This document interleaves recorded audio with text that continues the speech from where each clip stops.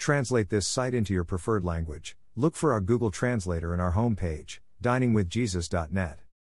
Traduce este sitio en tu idioma preferido. Busca nuestro traductor de Google en nuestra página de inicio va, diningwithjesus.net. Pastor Chris White says to all of you, hello my friends. May the Lord bless you today. Hola mis amigos. Que el Señor los bendiga.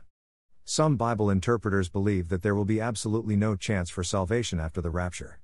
However, there is no place in the Bible that says this or even hints to it. There will be many people who come to Christ during the tribulation.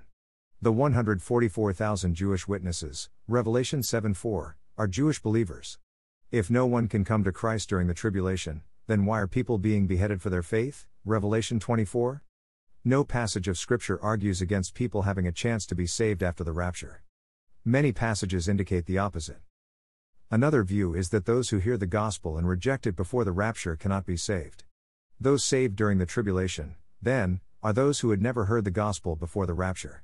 The proof text for this view is 2 Thessalonians 2:9-11, which says the Antichrist will work miracles to deceive those who are perishing and that God Himself will send them a powerful delusion to confirm them in their unbelief.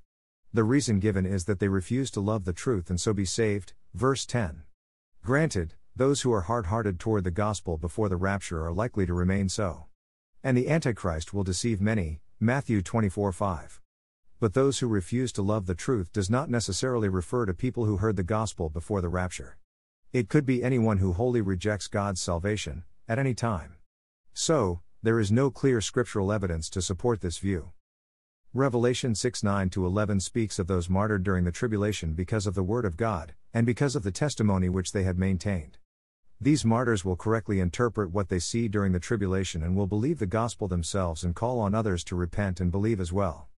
The Antichrist and his followers will not tolerate their evangelism and will kill them. All of these martyrs are people who were alive before the rapture, but who were not believers until afterward. Therefore, there must be opportunity to come to Christ in faith after the rapture.